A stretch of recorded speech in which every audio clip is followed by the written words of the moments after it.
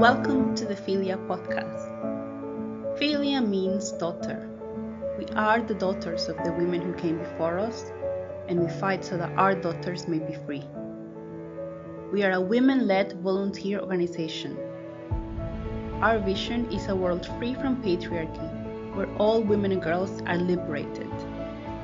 We seek to contribute to the women's liberation movement by building sisterhood and solidarity among women, locally, nationally, and globally. By amplifying the voices of women, particularly those less often heard or purposefully silenced, and by defending women's human rights. Our podcast seeks to shed light on some of the most pressing issues facing women and girls around the world. Please take from them what you can. In sisterhood and in solidarity, the Philia team. Today, I will talk to Alexine. Alexine is a prostitution survivor and an activist from France. Alexine, tell us please about your journey in the sex trade. How did you get in there? How many years have you been in it? And how did you manage to get out? Okay, so when I was 19 years old, I was a student and in an extreme poverty, and I happened to have a lot of debts for my rent, and I've decided to exchange sex against money. I thought it would be easy. I thought it would be good for me. That would be taken care of by these men, and I thought it would last for like two weeks or something. It would be temporary, but I kept having more debts. I thought that the rent was really expensive, and I never exited prostitution until 2 years of prostitution. It was awful. I got a lot of trauma from that experience, and it was so hard for me emotionally and mentally that I've exited not only prostitution but my studies as well. And I got out of prostitution when one punter who was very manipulative and violent towards me threatened me with revenge porn of my prostitution. And I told him I was really not okay with that, and I would like to exit and everything. And I was also very scared to get a sexual illness. Yeah. Sexually transmitted diseases? Yeah, diseases, because he would never wear a condom with me. He never wanted to, and I was really scared. So I just changed my phone number twice, and it was the end of prostitution for me.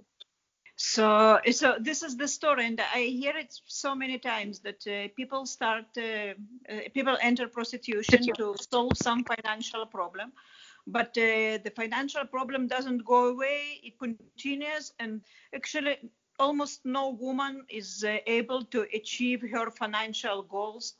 Sometimes the financial problems deepen. Is this right for you? Can you relate to that? Yes, it was my case. Well, back then I was very poor, and today I'm still poor. I don't have any money at all.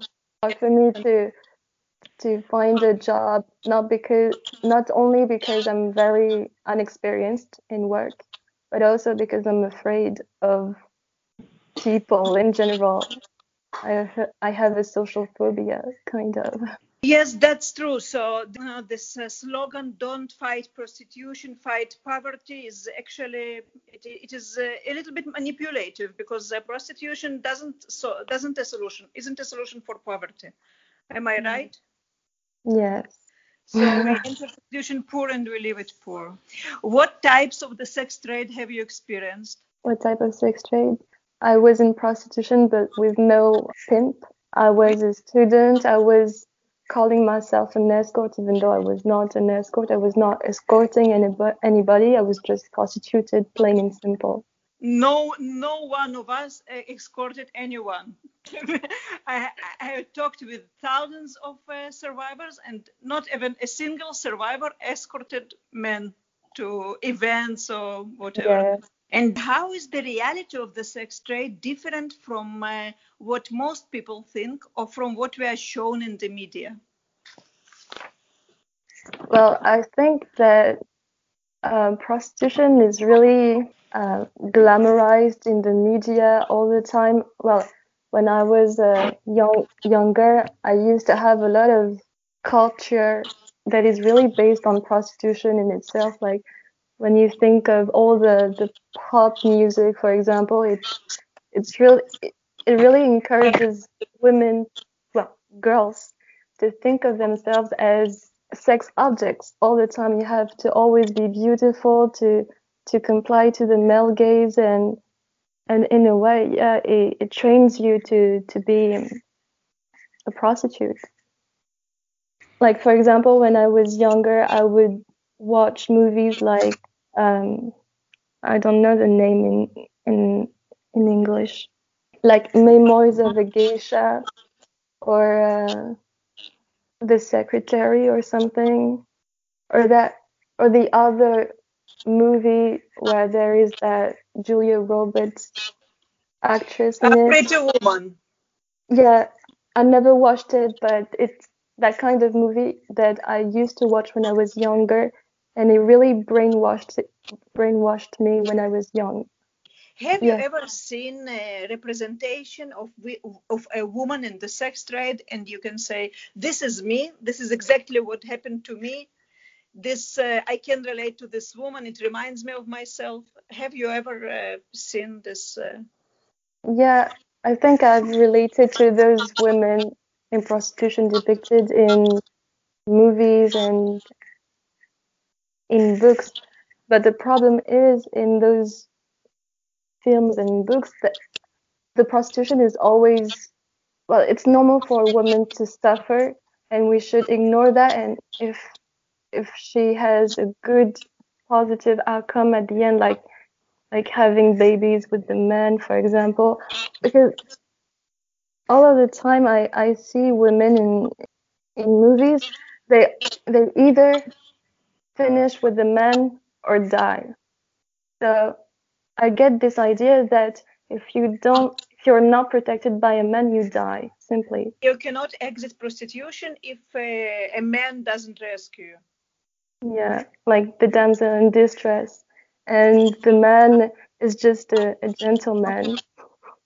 This is true. I have never thought about it. I think that only one movie is different from you say now. This is a French movie, actually. Its name is Chaos in English. I will send you a link, and the woman rescues itself. But this is the only movie, and I loved it a lot. I could identify with the hero, so I would like to recommend it to you. Another question. Many survivors I have met told me that when they still were in the sex trade, they tended to defend prostitution. By defending it, I mean calling it work, bragging about making big money, insisting it is better to be a prostitute than a waiter or a cashier. Can you relate to that? Is this familiar to you?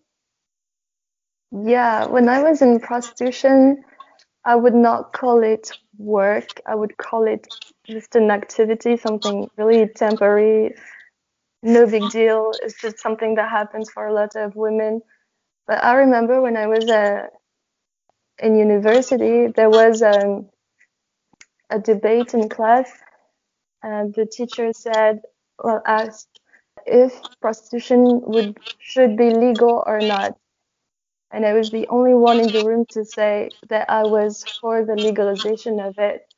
But the problem is I was in prostitution, and I was always brainwashed by the punters who would told me that prostitution was illegal in France, and that if I could talk to someone about that, it would make me look bad. It would make me confess that I am a criminal or something. So I was afraid, and I thought that legalizing, giving rights to women in prostitution, it would help alleviate our conditions of living and maybe exit the industry. But it was the contrary. I didn't know at that time that it was women in prostitution who were considered victims of the industry, and men, the punters, were considered the criminals. I understand. So it takes me to the other question. Many people say about the sex trade, we should not criminalize clients. They say we can target the brothel owners, or we can educate women so women won't enter prostitution, or we will supply good exit services for everyone, so women who want to exit will exit, and women who want to stay will stay. What can you say to those people? Why we should criminalize clients, in your opinion? Because they are rapists, that's all. Perfect. They are rapists. I'm not even projecting or lying. They want to have sex with somebody who doesn't want to have sex with them. So for me, they know. And someone told me that they don't know, like they are children. No, they don't know that you don't want it. Of course they know. Of course they know, right?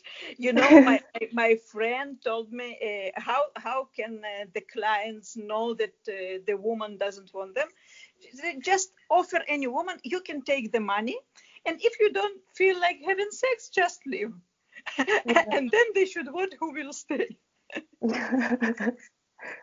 Yeah, if the woman was not poor, was not traumatized already, she wouldn't have the idea to be in prostitution at all. They don't feel any desire for the punters, so what's the point? That's the whole point of giving money to someone who doesn't want. Well, it's bribery in a way. What is special about you is that when we met, you were already a well-known activist. Half a year ago, there was a Facebook post about you that mentioned that you were beaten on a women's march demonstration for protesting against the sex trade. Can you tell me what happened there? Yeah, it's not me who was beaten. It was another friend of mine, a survivor of prostitution who was in Paris, who was beaten. But me, I was chased by queer activists, by pro-sex trade activists, and they tried to take away my sign where it was written survivor of prostitution and incest and abolitionist. And just because they were angry over my abolitionist sign, they tried to take it away from me and insult me. Who are those people who can beat survivors of prostitution and incest? Who are they? Trans activists. Oh, I'm so sorry. It's always trans activists chasing me down in marches like that. I just don't know. It's just one sign in millions of signs, but they have to chase me and insult me, whatever. Are you involved in some gender critical activism, or it is you're just chased for your abolitionism? I think for both. Yeah, but nothing can justify beating a woman, beating a survivor, beating a human being who is not violent. In the Women's March. In a Women's March, yes. How symbolic. Do you feel that sometimes your activism turns you into a target for violent groups and individuals? Yeah, because of men, because of I don't know, pimp lobbies that would like to sabotage our actions, and of course there all these women complying to what men want, like trans activists. I must say it because in the photo just behind me, we can clearly see there is a big sign where it's written trans feminism, and it was them who chased me and tried to silence me. Trans feminism, which is like someone who wasn't born a feminist but identifies as a feminist. Trans means not, so not feminist at all. Whatever it is. I'm not afraid to say it. What are the other activities that you are involved in, other fields of activism? Well, I do a lot, but I think I can talk about the way I glue some slogans on the walls in the street of France to denounce domestic violence and injustices against women in general. And for the weeks to come, I will denounce pornography in particular. This is amazing. Pornography is a part of the sex trade. It is not different from any kind of the sex trade, and sometimes we forget about it. It is not targeted enough. Well, it's a real depiction of violence against women, so I think it's really important to denounce it and maybe try to abolish it. Not just depicted, it just documented violence. Yes, indeed. You know, one of our interviewees for this podcast, who is Marie, you know Marie, right? She's in our book. And Marie told me that her past in pornography is chasing her until now. She cannot fully exit because her abuse is documented. And if you think about it, pornography is much worse than offline prostitution. Yeah, because it's somewhere in the internet and you can't take it back. And I'm worried about that, about my revenge porn too. Well, all porn is revenge porn to me. So yeah, I'm afraid of finding out porn videos about me on the internet. That's why I don't search for it. I don't want to know. Thank you so much for sharing all this, and have good luck with your activism and with your recovery and way to your better life. Thank you from all of us. Thank you very much. Thank you. Good night. Good night.